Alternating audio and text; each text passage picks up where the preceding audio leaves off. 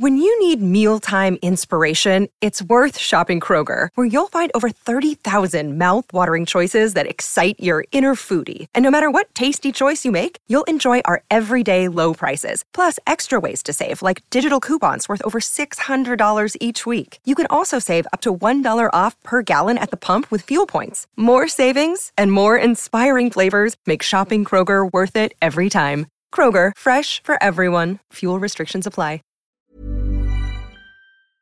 Hey, Amber here, producer of Audio Book Club and resident audio bookworm. I'm just here to let you know that this episode contains references to strong language, mature themes, and sensitive topics that some listeners may find triggering. If you find yourself in need of help, we provided some support groups that you can reach out to in the show notes. Welcome to Audio Book Club. I'm your host, Imriel Morgan, the founder of Content is Queen. Audio Book Club is a monthly event and podcast where we celebrate and discuss Black, Asian, queer and female narratives in literature. Every month we meet with other audio bookworms to discuss an audiobook recommended by you. But, and it's a big one, you can still attend the live event even if you've read and not listened to the book. We'll share our live discussion in every episode, followed by an interview and Q&A with a featured guest. If we're lucky, we'll have the author, but expect to hear from voice actors, directors, editors, and book critics too. Join us for our next live event and taping on Sunday, the 25th of April at 4 p.m. UK time, where we'll be getting stuck into Love in Colour by Bolu Babalola. You can register to attend at contentisqueen.org/ABC5. And that's the number 5, not written out. The link is also in the show notes. If you can't make it, feel free to send your thoughts and even your questions to us on WhatsApp on +44 77 15 40 8831. That's +44 77 15 40 8831. Also available in the show notes. Oh, and apologies in advance, but you'll have to expect some spoilers.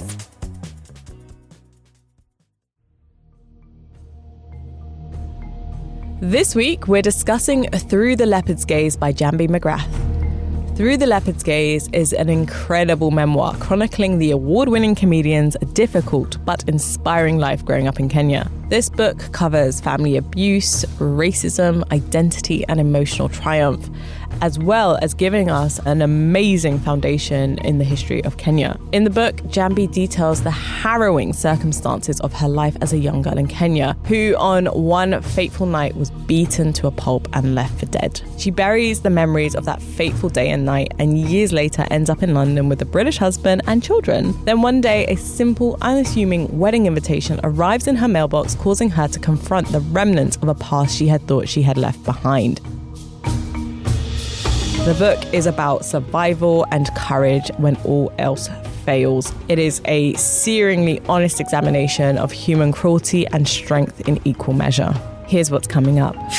Heartbreaking stories. The line where they talk about him being born and being found suckling his dead mother's breast, I thought, boy, you're set up to just not have a great life. And you just think of this baby and you're growing up in a space where no one's looking out for you. Surprising historical references. It gave me an understanding of third-person experience in relation to colonisation and the impact on people. To hear a black woman talk about her pain, because often we repress it, because it's a key part of what happened to a lot of women as part of colonisation and the impact of colonisation, and we don't talk about it. Moments that left us speechless. My grandmother, for all of her life, she was in forced labour. So when the British arrived in Kenya, they forced women and girls to do useless work, digging roads, digging trenches, so that my grandmother was unable to completely look after her children, and they were never paid, so they used force. My mother just speaking about her childhood being one of complete and utter hunger. All this and so much more. Let's get into it. First up, let's meet this week's audio bookworms. My name is Sandra and I work in a college. I'm a teacher, but I call myself an educator. My name's Anita. I am founder of a community radio station in Bedfordshire. Hiya, I'm Amber, and I'm one of the co-producers of Audio Book Club. I'm Priscilla. I'm a writer and a book reviewer. I have my own blog called justreadit.co.uk, and I'm also a literature contributor to the British Blacklist. I'm Shaz. I'm from the West Midlands. I'm a community activist and I'm involved with a number of projects. Hi, I'm Nikki. I work in publishing as talent and audience development for Cassava Republic Press, and I guess I just read a considerable amount. Brilliant. Thanks everyone for being here. So we're going to kick the discussion off how we always do, which is your first impressions of the book. I think when I first started through The Leopard's Gaze, I wasn't sold because I just thought, okay, why am I having to read so much trauma in, the first few chapters? It's very heavy and intense. And for a while, I couldn't understand the journey this narrative was going to go on. What was the resolution? What was the purpose of writing this? And then because it's divided into two sections, the second section really does that uncovering for you.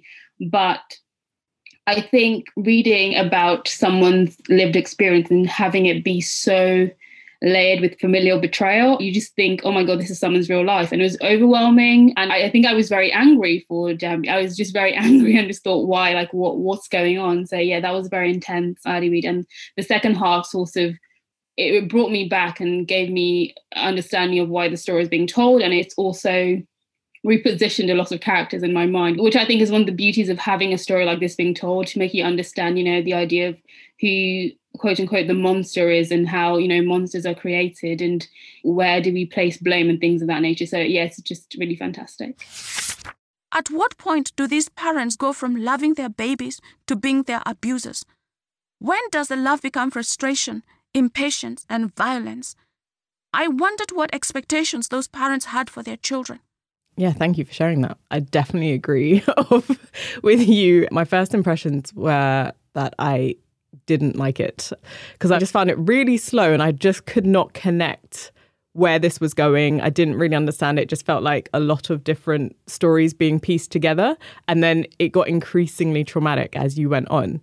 And so I just found it really, really difficult. But there was this turning point where she's describing her first inappropriate touching encounter that it started to turn for me there, where I was just like, whoa, okay, this is something I really need to pay attention to. This is someone's hurt kind of bleeding out onto the page. And so somehow, some way, I started to connect more and really listen and started to find that I not only enjoyed the book, not in like a sadistic way, but I started to really want to get to the bottom of what was happening. Priscilla, you look like you're about to speak. I was going to say, I agree with both of you. I thought it was beautifully written. I was quite struck by the language and just her turn of phrase.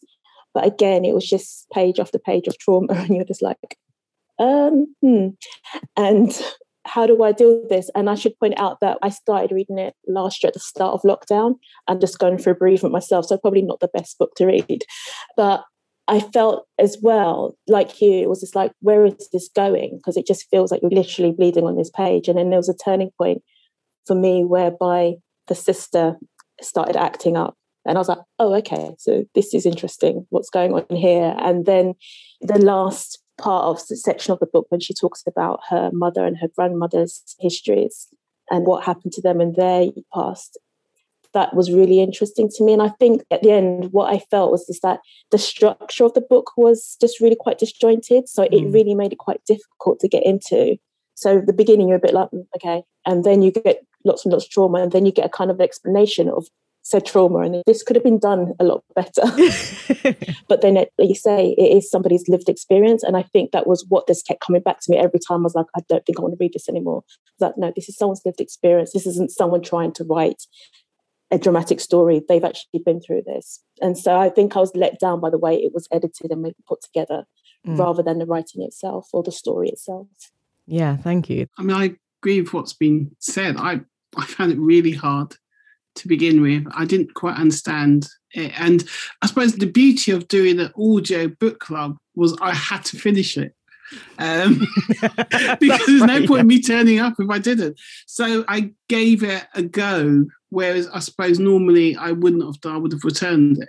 What I took from it in the end, it gave me an understanding of third-person experience in relation to colonisation and the impact on people. And also, because I'm Caribbean, sometimes that discussion has very much a Caribbean perspective, whereas this was just a Kenyan, if that makes sense. So it educated me. Also, it was refreshing to hear a Black woman talk about her pain, because often we repress it.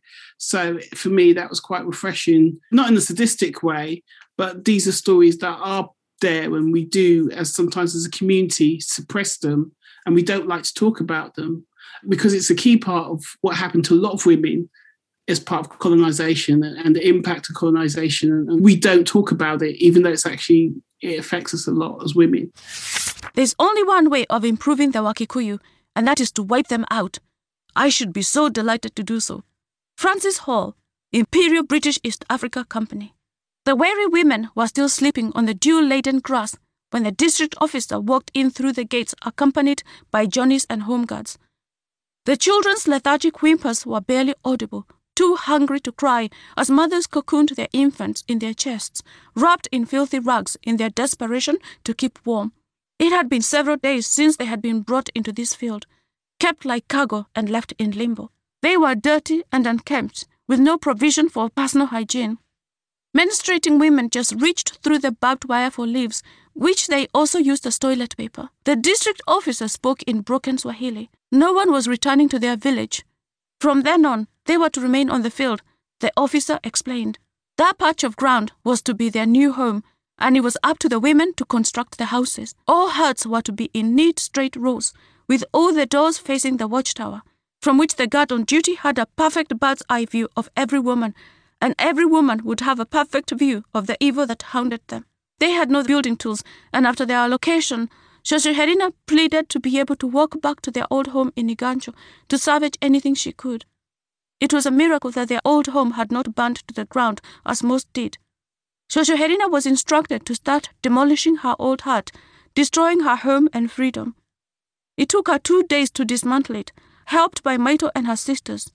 They gathered all the posts, sticks, and grass, all tied up with ropes on their backs, making several trips to rebuild their new home. I do want to jump in on Priscilla's statement about the structure of the memoir, because I think the structure really works because it's a reminder of what trauma does to memory and how memory doesn't remain linear, and how you remember things is very jagged and it's fragmented. And I think the structure, while choppy, is part of the story itself, because it's part of understanding how there's so much lost and forgotten, and she's having to pull memory at different points to pull the story together. And that's because of what's happened to her, but also as part of the lost histories. You know, there's so many gaps that are not filled in, and that's the journey of this novel. So I think part of the struggle of reading this book was not just the trauma, but the structure, but that also relates to the trauma. And so I think by the end, I appreciated, you know, the narrative style and the way that the book was laid out, because I thought, okay, I understand what's being told here.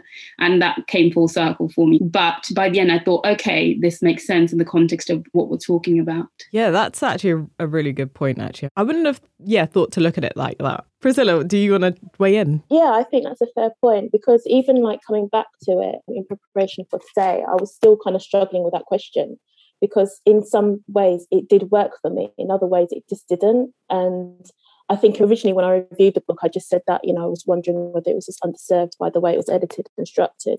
And I still feel the same way, because I still feel it could have been done better. But I do take that point, absolutely. As a reader, yes, you're reading, you know, someone's lived experience, someone's pain, and you're aware of how awful it all is. At the same time, you can't help but to ask yourself, where are we going with this? Especially when you're kind of being built up in a way to expect something, and then you get to it and you're like, that wasn't really it. There was something about it that just felt quite off to me, and it slightly missed the mark. But I can't say it was a bad book, and I can't say it was bad writing, because it just wasn't.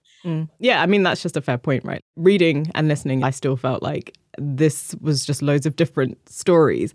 And actually, in the words of Colour Review and Summary by Barbara Grant, and she described it as each chapter being a short story, and that helped me recontextualize it a little bit, because I was like, that makes sense. If I had read that first, maybe I would have gone into it slightly differently and expected it to just operate as these kind of short stories that build up a bigger picture and speak to an overarching history of childhood trauma and colonialism and the impact and all of the other themes and layers that we will definitely touch on and get into. But yeah, I think you're right. It's not bad, but it does make it very difficult, at least in the very beginning, to kind of get an understanding of what's going on.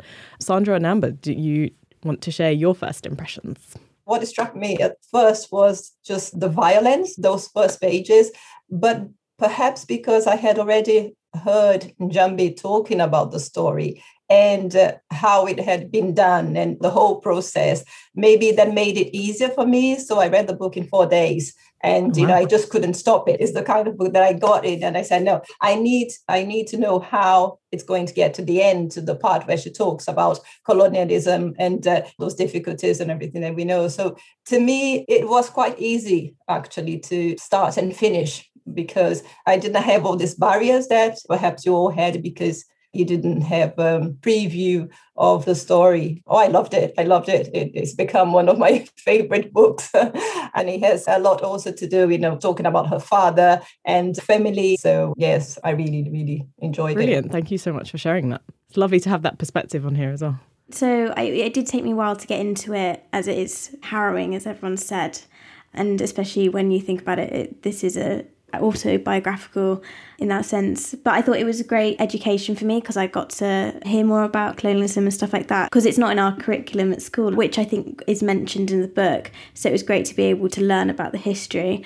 And what I also enjoyed when we go to the part 2 and 3, where she goes in deeper with her family and finds out all about her grandmother and the life of her and her mother, I thought it was great to hear all these really strong women that were in this story, whether that be her mother and her grandma and like the independence they had, how she raised them as a single mother. But also we have the villainous character of the stepmother. And I thought it was great that it was mainly focused around these women rather than it all being just men's the baddies and all these bits. And we also have like her sister, which was, I thought, crazy. Is she ill? What's going on there? Which I thought it was great to hear all these different encounters with these women. Yes, thank you. That really beautifully moves us on into characters. Were there any standout characters for you all? The sister, of course. To me, I have so many questions about the sister. So that's the part of the book that I think it needed to expand a bit more. And actually, in my brain, I'm waiting for that book to come along, just about the sister, because what she did was, just unbelievable. It's a horror. And I think apart from anything else, that was just so bad. And there is not much. That's it. So that happened. And what happened to her? From that action, what were the consequences to herself? If anyone could explain to me. I mean, Koi's character really it was quite something. I've never encountered a character quite like it. And that's based on a real person. Our family would have been perfect if Koi had not been the malignant tumor that lay dormant in the family abdomen, spewing her cancerous pathogens, infecting each one of us in its wake, propelling our demise. She was the tumor whose pronged tentacles wrapped themselves tightly around our throats like a hangman's noose, squeezing the airways until we could hardly breathe. We would still have been together if she'd kept her mouth shut. Our family would have been perfect, living in our pink pepper-dashed house on top of the ridge in the Garden of Eden in the central province of Kenya. It was Koi for me. Did she do all of that just to get attention? And then at which point did she ever think to herself that she was going too far? And it was just her motivations for it. It just seems so outrageous. And just kind of flicking through those chapters again, I was thinking, is she still alive? Is she in contact with anybody? How is she living? It was just astonishing that she could take something so far. Because initially it just felt like kind of a childish, I'm just going to pretend to be sick so that everyone would rally around me. But then it just went so far. And I was like, wow, okay. Unbelievable. She was unbelievable. There's no mention of her in the wedding either. That's what I think adds even more eyebrows. It's like, but what happened to her? Where is she? Did she die? What happened to this girl? Nikki, you were going to make a point. I'll pass at the fact that obviously this memoir is written from a singular perspective.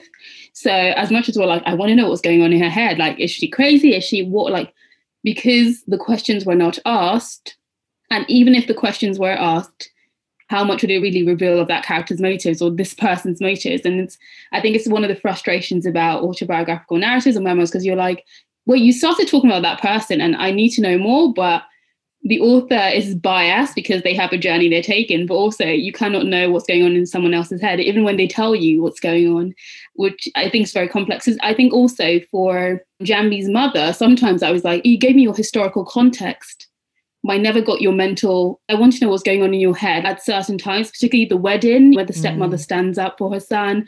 You know, there are moments where I'm like, I want to actually break open your skull, because what is going on in there? I want to know how you're sitting and taking things and you're surviving them. So I need more, and I know I'm not going to get it, so I'm so frustrated. Yeah, that makes sense. I think it's also interesting because this is like a memory from her childhood as well. So how much validity there is within those memories, and if anything's been exaggerated. Because when you're a child and you think back to things, as a kid, you describe like a puppy as like a lion. So things could be exaggerated. No, I actually completely understand you, because I thought that as well. When she first described her sister as a cancer, I was like, wow, okay, that's harsh. It really hit me in the chest. Like, okay, but are we sure? Because you're quite young. We get the impression that she's very, very young, remembering these actions. So obviously things feel very magical and fantastical and can be quite big. So I think, yeah, I definitely held in the back of my mind that maybe Koi was definitely intriguing in so many ways, but she was neglected in a hospital for weeks on end and her dad never saw her. I was like, is this real life? Do people do this? And I guess so, because we have nothing else to go on. But it was definitely something that made me think, was it a few weeks or was it a couple days? How does memory work when there's so much trauma and so much packed on top and burying that? Are we recalling things accurately? As we know, it can be challenging in those cases. I also really want to find out the stepmom's name. The whole place was awash with melancholy. Every time I saw she whose name refuses to leave my mouth walk out of the bedroom that Vava and Maito used to share, I felt my body transpose into a ghostly form which would lift me from the ground. I would feel my hands circle round her throat, slowly throttling the life out of her until she collapsed on the floor. It was only when she slammed the door shut that I would emerge from my reverie. I despised everything about her, even the air she breathed out of her nose. I could sense it long after she left. Her legs were fat all the way from her ankles, leading to her ass, which was too flat for an African woman. At the front, the most prominent feature was her nose. It was a big, fat, long nose, which looked like Pinocchio's after he told too many lies. I'm almost certain the reason her nose was so long was because of the lies she told. I was like, who's this woman and how can we go into Jambi's childhood and fight her for her?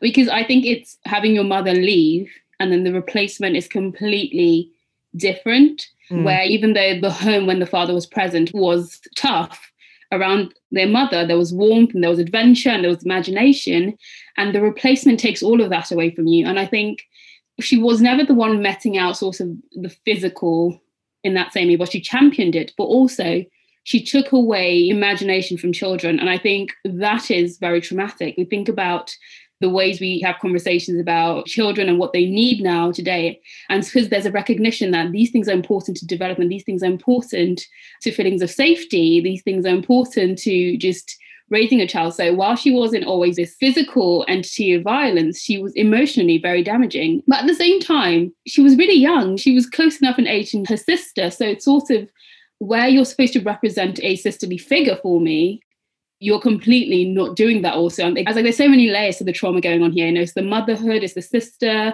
it's the femalehood, because her experience of female bonding has been her grandmother, her mother, her sisters, and there'd been a standard set for what female relationship looked like. And the stepmother essentially ruptures this and breaks this apart. So it's a very layered trauma. And then you get to the wedding and she's grown up. She's taller, but she's not grown up. She's not better. She's not soft. She's not warm. She's not anything you expect from someone who's had experience. So, oh no, I found her to be quite awful. Oh, I don't need to know her name. I'm okay.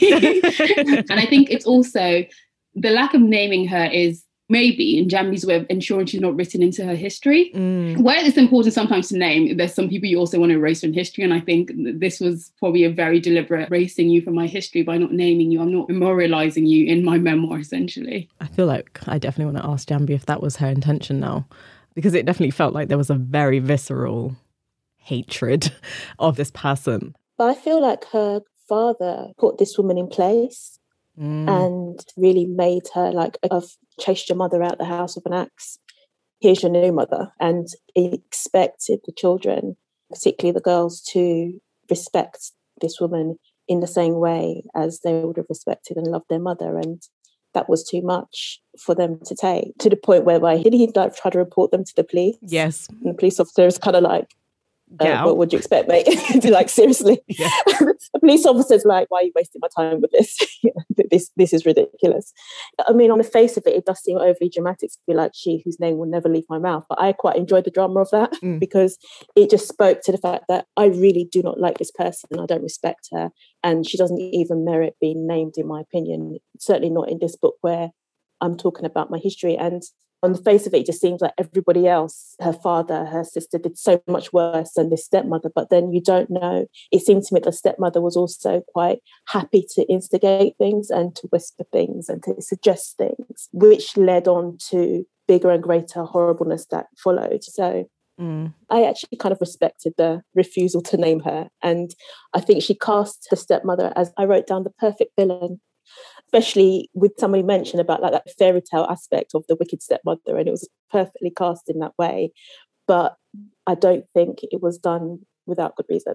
Yeah, that's a really good point. I did want to get into some of the themes. So we've talked about the violence and trauma, and we've managed to do that with minimal reference to her father actually so far, which has been the main instigator of not only madness but violence. And he is arguably one of the worst people I have read about.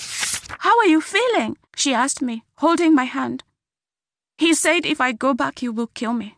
I lied, worried Maito would send me back. Oh, you will never go back, my child. Not if I'm alive. He's an animal. I will sooner sell my body than have you go back to that wretched house. I closed my eyes at Maito's comforting words, memories of that night still vivid. What kind of a man does this to his child? Maito shouted angrily. He's not a human.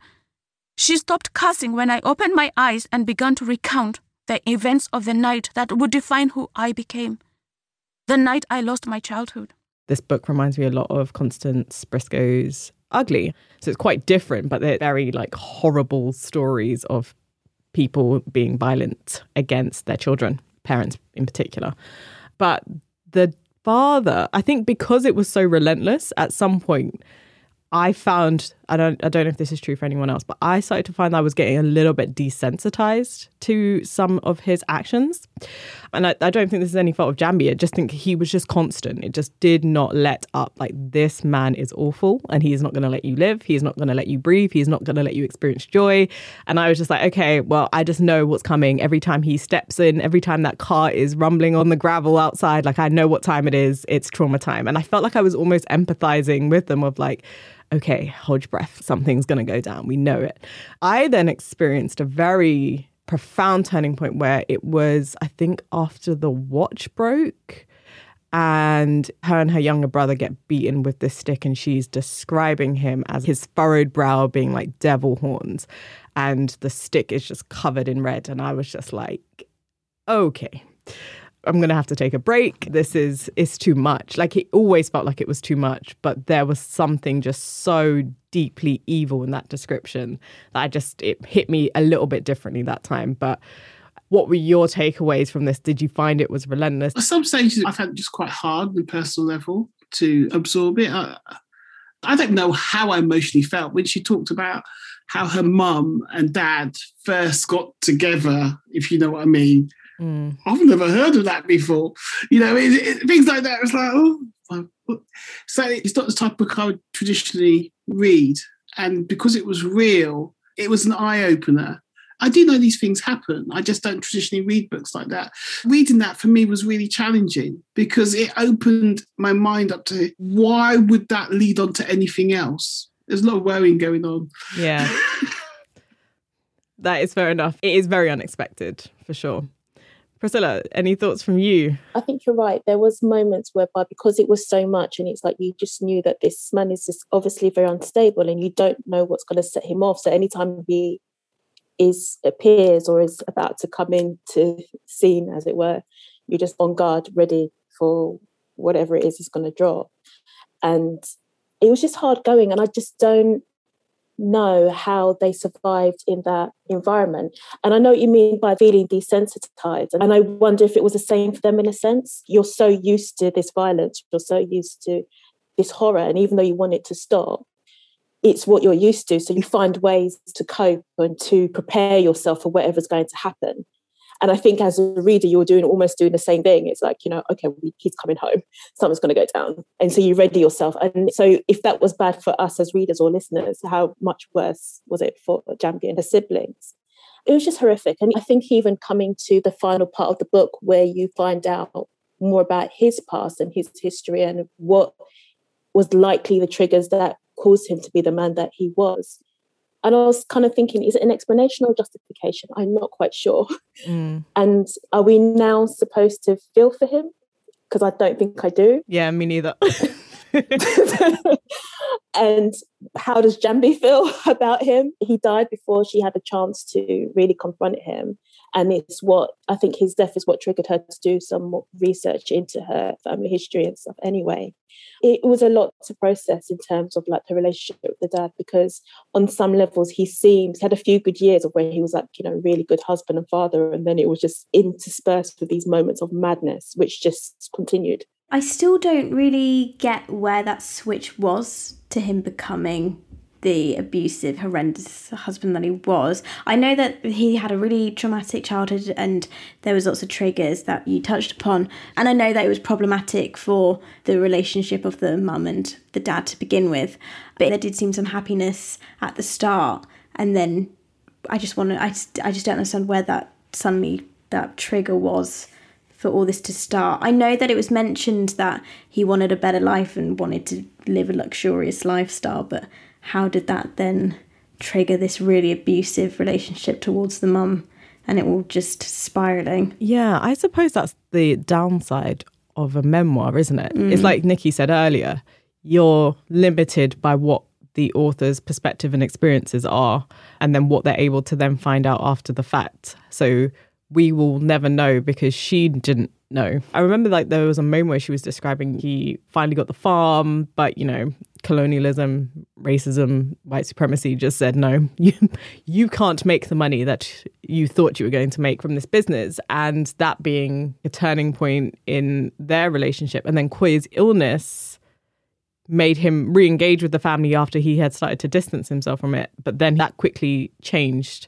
as well. So it was all of these little, I suppose, if this really is like a case of a mental health issue, which I don't know what else it could be, I suppose that's just showing like decline doesn't happen in one big snap. It's loads of small things that build up to someone's mental decline, like we saw with Queenie, which was just loads of small things, eventual collapse. I think I slightly disagree about the not knowing, because I think you say it, Imran, in terms of understanding that despite having this land and this farm, his life still belongs to whiteness.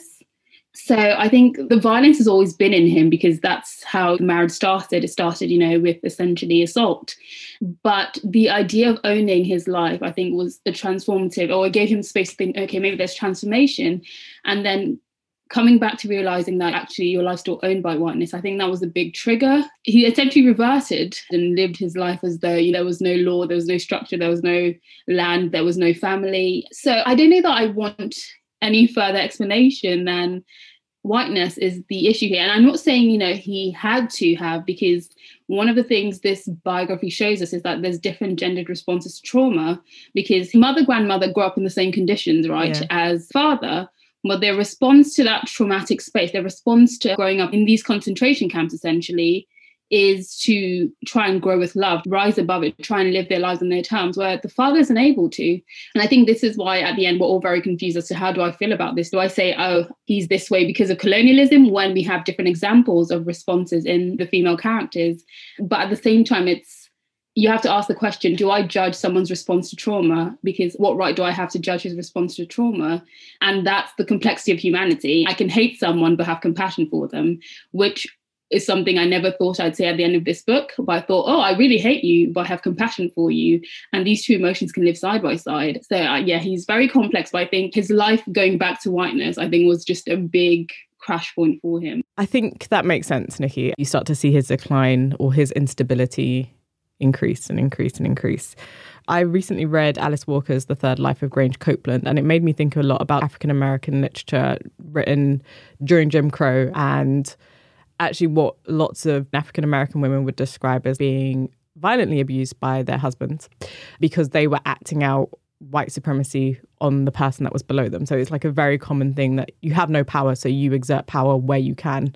And I thought there was like some mirroring in that kind of experience, that colonialism and slavery, which naturally are different but very similar things in different contexts, that women still, and Black women in particular, are still the victims of this really horrific and sometimes worse violence than the white man at the hands of a Black man. And I thought that was just like a really interesting juxtaposition for me, where I was like, oh, okay, this is helping me understand this very colonial context. Like you said, Anita, in the beginning, I'm from the Caribbean. I know what slavery did. And I know how colonial rule kind of impacted my family on islands to a certain extent. But it's quite interesting to see it and how it manifested on the continent, which to this day still has repercussions, as we know. And yeah, it was an education for me. And it also just helped me actually feel closer to the diaspora in so many ways and closer to the continent. Because I was like, actually, we have so much more in common that we do not know. And it's just through stories like this that we're able to actually bridge these gaps and unfortunately bridge through trauma, but also just having an understanding. But Nikki, I don't know if I could get to compassion, love. That's an evolution that I'm not ready for, unfortunately. I hated him. I wanted him dead from the start. I thought, yes, they're free. Let them be free of this evil. Oh, no. The line where they talk about him being born and being found suckling his dead mother's breast, I thought, boy, you're set up to just not have a great life. And you just think of this baby and you're growing up in a space where no one's looking out for you. Fafa was born at the most unfortunate of times, during the mass starvation referred to as the cassava famine amongst the Gikuyu. Europe was ravaged by the Second World War, with all food denied to the Gikuyu to help the British with their food rations. Fafa was found as a baby, suckling furiously on his dead mother. Frail and weakened by hunger, she had been out in the forest collecting firewood when she collapsed and died. Her baby son was still in the sling when he was found by passers-by. After Wairimu's death, her children became destitute, condemned to scavenging in bins and sewers. Fafa's survival was nothing short of miraculous. On numerous occasions, his aunt Nyambura tried to rescue them, but she was destitute and near death herself. It was then she decided to drown Fafa and his older sister Kashambi. Life was so hard that she considered it kinder to drown them in Ondere, the revered swamps. It was the way most people went when life got too difficult. And he also had that broken maternal link. And I don't buy, this idea that you get your lineage through your father's name, because it's only the mother that knows who the father of her child is. Your mother's your strongest root.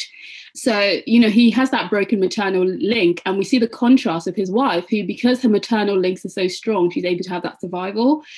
I think the grounding of the maternal, because again, I think it is because the mother carries the child, you grow within the maternal womb. That is where your grounding is. And I think losing that is very destructive, particularly for the male child.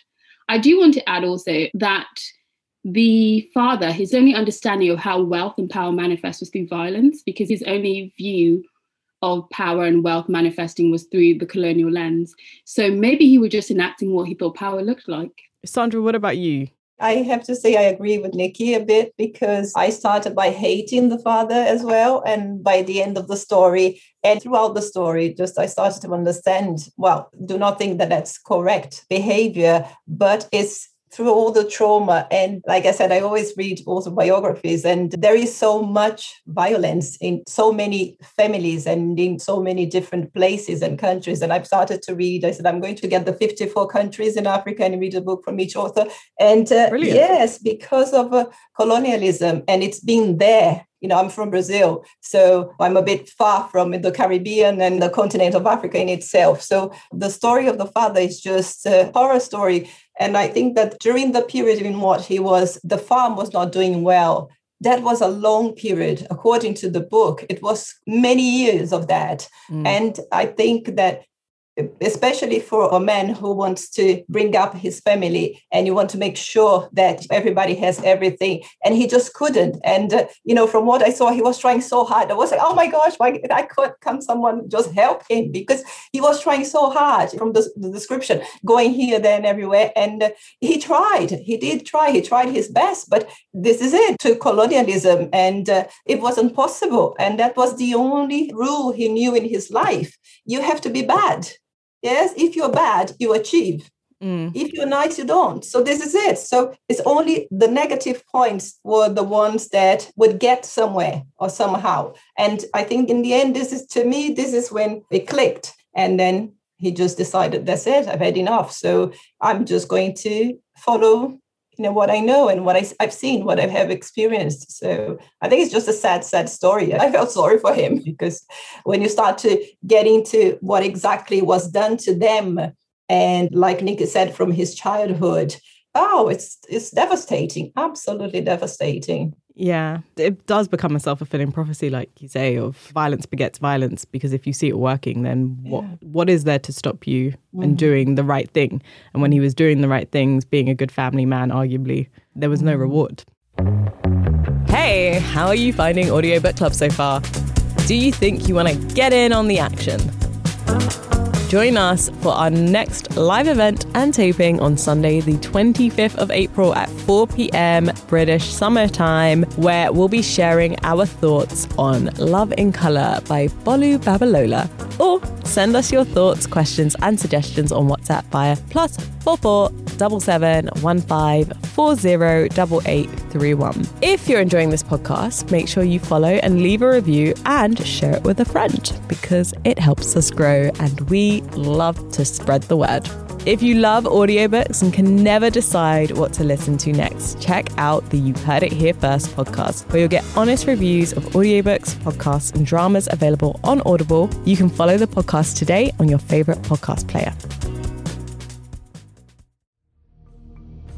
Now, I'd love to welcome comedian and author Jambi McGrath. Hi, Jambi. It's an honour to have you here, honestly. Could you start off by introducing yourself to us? Hi, everyone. My name is Jambi McGrath, and I'm the author of Through the Leopard's Gaze. Thank you for writing the book and giving us something to talk about today, because it could not have been an easy thing to bring up and discuss. Hi, Jambi. So I think this is such an important read, particularly as a Nigerian West African person reading this story, because I think a lot of times, West Africans, we can get into our little bubble and we spend too much time there.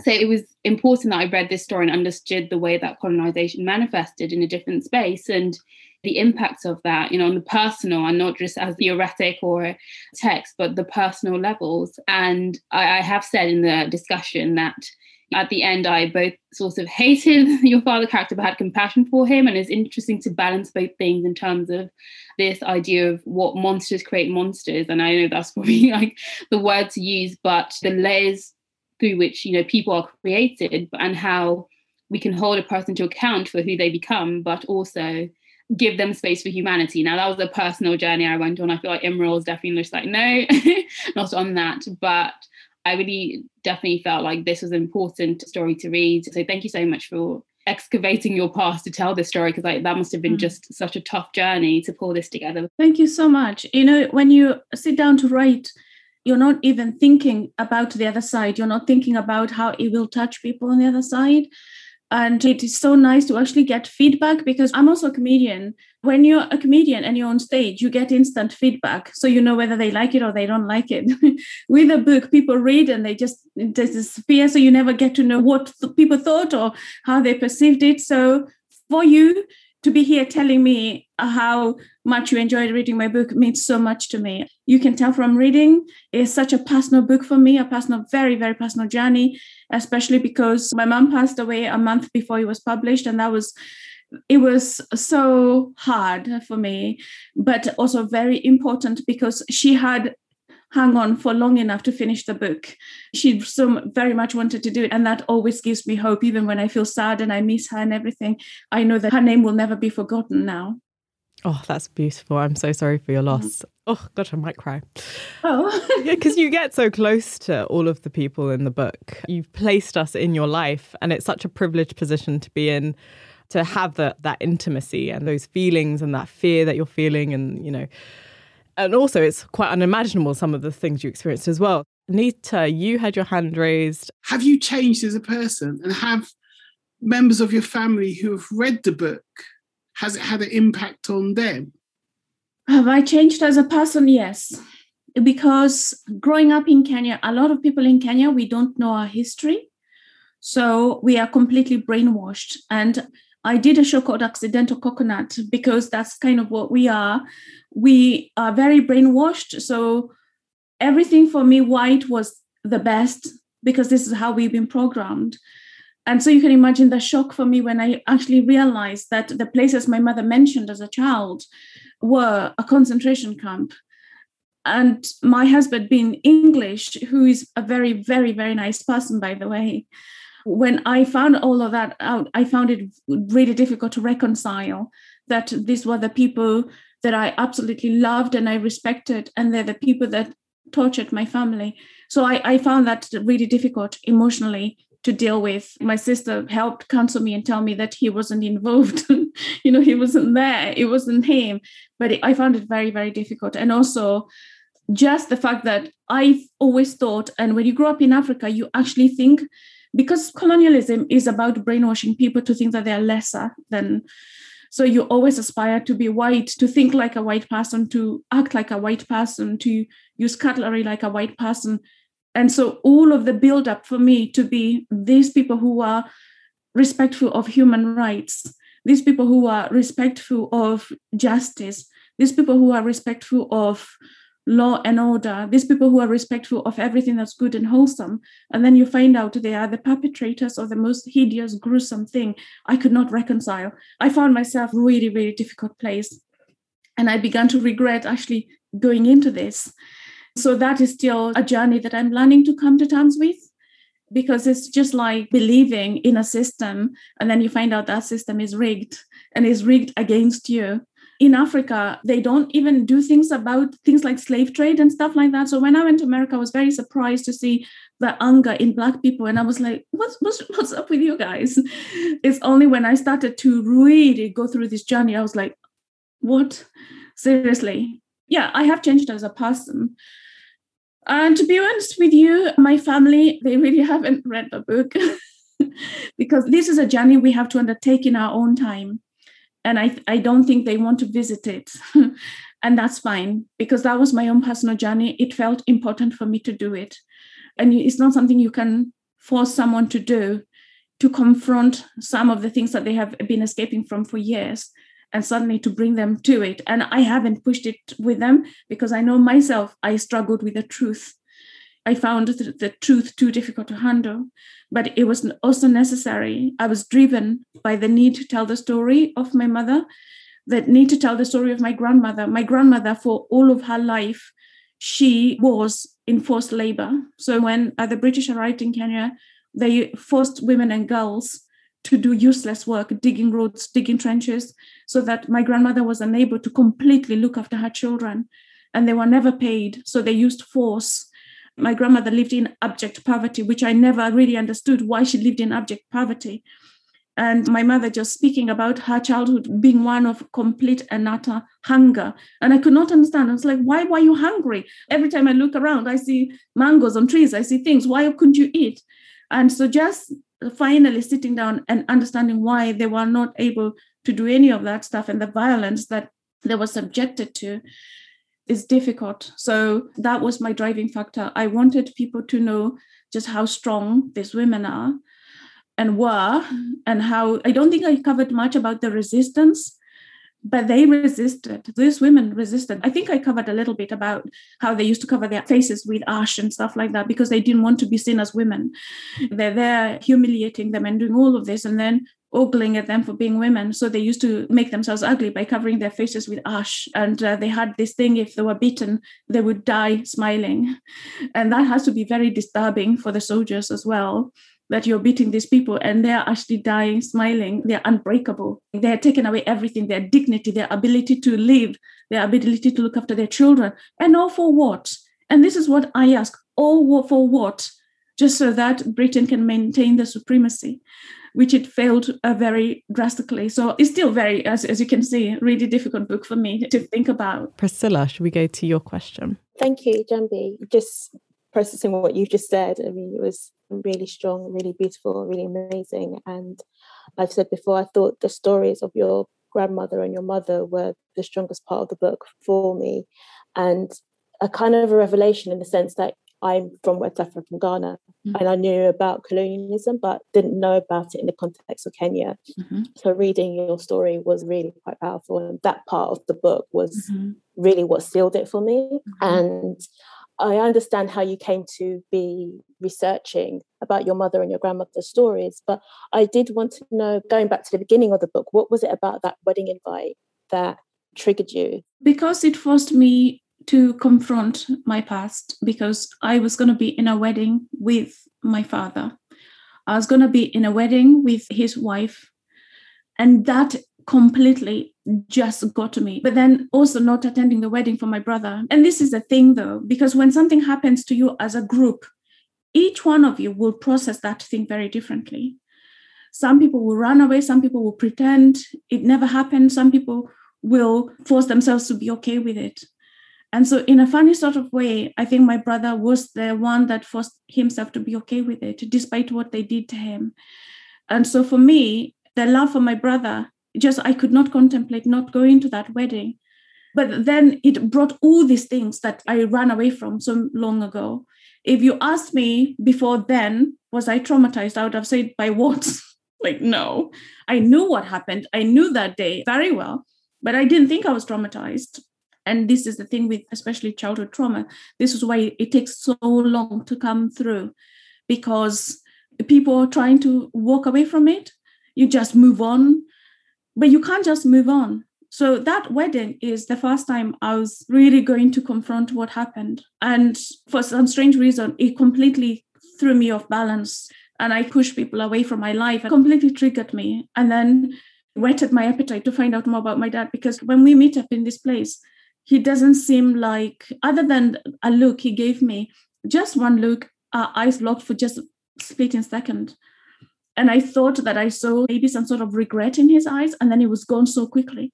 But what I thought was he would say how sorry he was about what he had done to me, what he'd done to my mother, what he'd done to our family. And my aim was to just write about what a terrible man my father was. I wanted the world to know just how awful he was. He did something that was so awful to her that she had absolutely said no. And then that's what he does.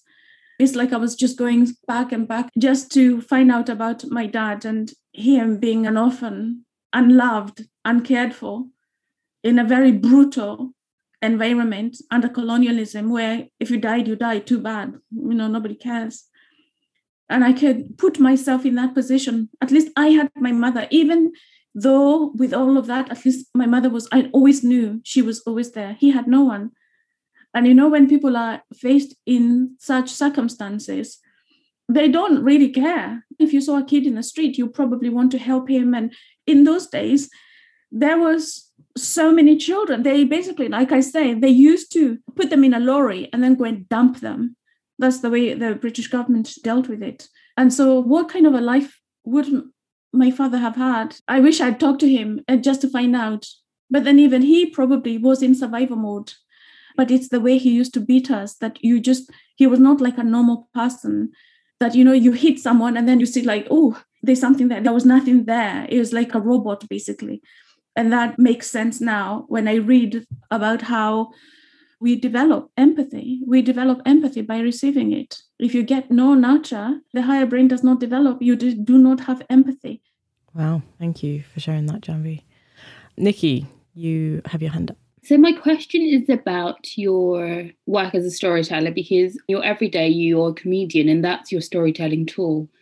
What was it like writing this story? Did you have to fight against the comedian in you to have these moments of levity? His you're going back to something really traumatic. So was there, a struggle between your comedic voice, which is a way of processing trauma, and the voice that had to tell this story? And how did you overcome that, if at all? I just wanted to put out my pain. So I wasn't thinking I'm writing a show. I did write a show about it, and that was very difficult because like I was saying, when I came from my father's funeral, I was feeling properly upset. And someone, he's kind of my comedy mentor, he said to me, turn it into a show. And I was like, I can't even talk about this stuff without crying. How am I going to stand in front of an audience and turn it into a comedy show? So I found that to be really difficult. But with my book, I didn't want to do that. I didn't want to make anybody laugh. I just wanted to tell my story. So I was aware that I had the freedom with a book to go wherever. You could go dark and people are okay with that. But with a comedy show, the moment you start to go dark, it's really difficult to bring them out of it.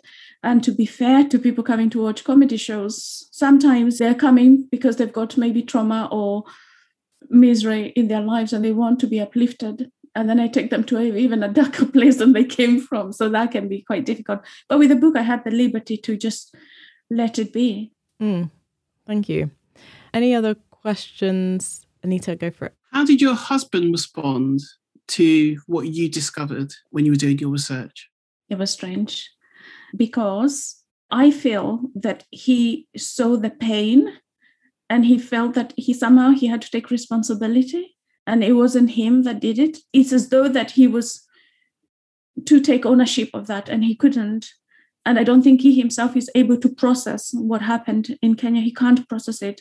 And so he hasn't visited it. And again, this is a journey that someone has to take by themselves when they're ready mentally, because it's so much, it's a lot. So he hasn't really come out and said anything about it. And that upset me to begin with. But then I realized it's difficult to process. When we met, we were just madly in love and just insanely happy. And then you realize your people did this to her people. It's hard. It must be just as hard for him as it is for me, because the decisions that are made by governments, and governments that are quite callous, governments that don't actually see us as human. But my husband, my children are half English.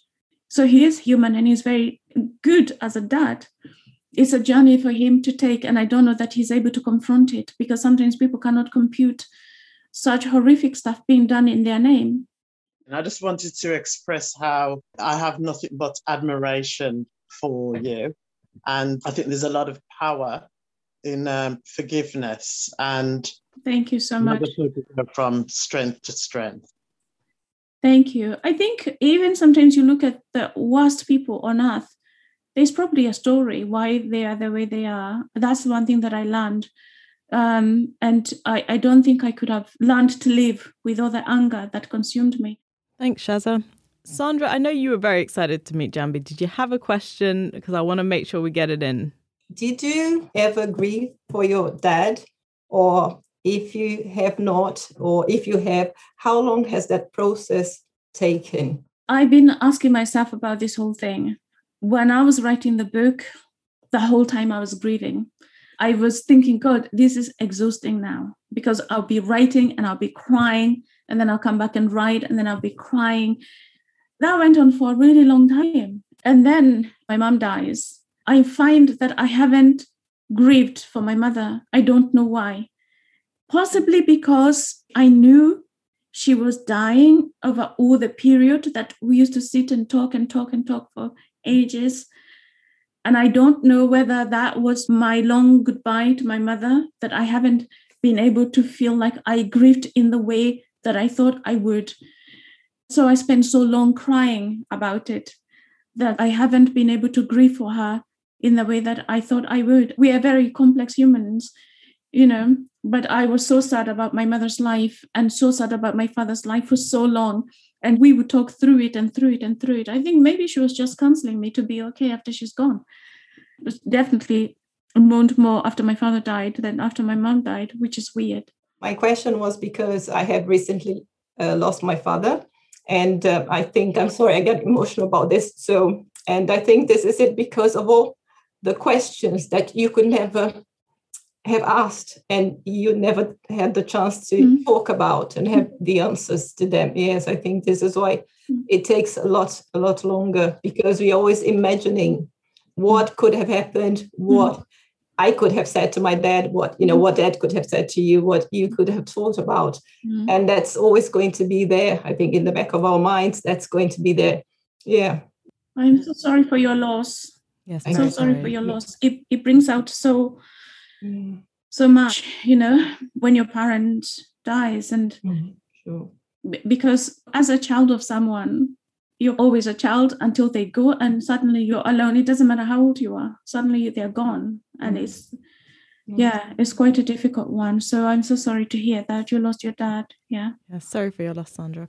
I did want to end on, I hope, what would be a lighter question to bring the mood up on this fine Sunday. Jambi, I would love to know if there was a moment in the book that was joyful, a memory that you pulled that you actually really enjoyed bringing back up whilst you were writing. Well, actually, although there's a lot of harrowing stuff in it, writing about us kids and living in Riara Ridge, you don't just understand how beautiful that place is. So for me, it was like as though I was there daily, hearing the sounds, the smell, seeing the scenery and everything. So for me, it was just like being back there, except, the place that I have missed for so long, just seeing the color of the soil and just everything. And also thinking about the way we used to go to church. And it take us ages. We'll be messing around going to church and ringing these people when we got the telephone. Oh, yeah, I love that story. And you just ring anyone. And if a kid answers, then you're like, you chat for ages and ages and ages. And the fact that my father never knew where the huge bill was coming from because the phone was locked. So all of that mischief. There were moments, especially when my father was in Kampala. It was idyllic. It really was. It's astonishingly beautiful. It just felt so freeing. And yet when he came back, it's like as though he brought a cloud with him. So yeah, it was good to go back to those times when we used to do wrestling. My brothers and I, they would be wrestling and I'll be the referee and all of that. Yeah, so it was good to revisit all those great times, yeah. Wonderful. Thank you so much, Jambi. This has been phenomenal. And honestly, just thank you, everyone, for sharing in this discussion, because it was definitely a book that has touched us in so many different ways. I'm very grateful because you're reading my story and that means a lot to me. You're hearing me. Now you know about my grandmother, you know about my mother, and that is important, really important to me. It makes me feel so happy that you know of my grandma, that you know of Maito, you now know them. And to me, that gives me so much joy.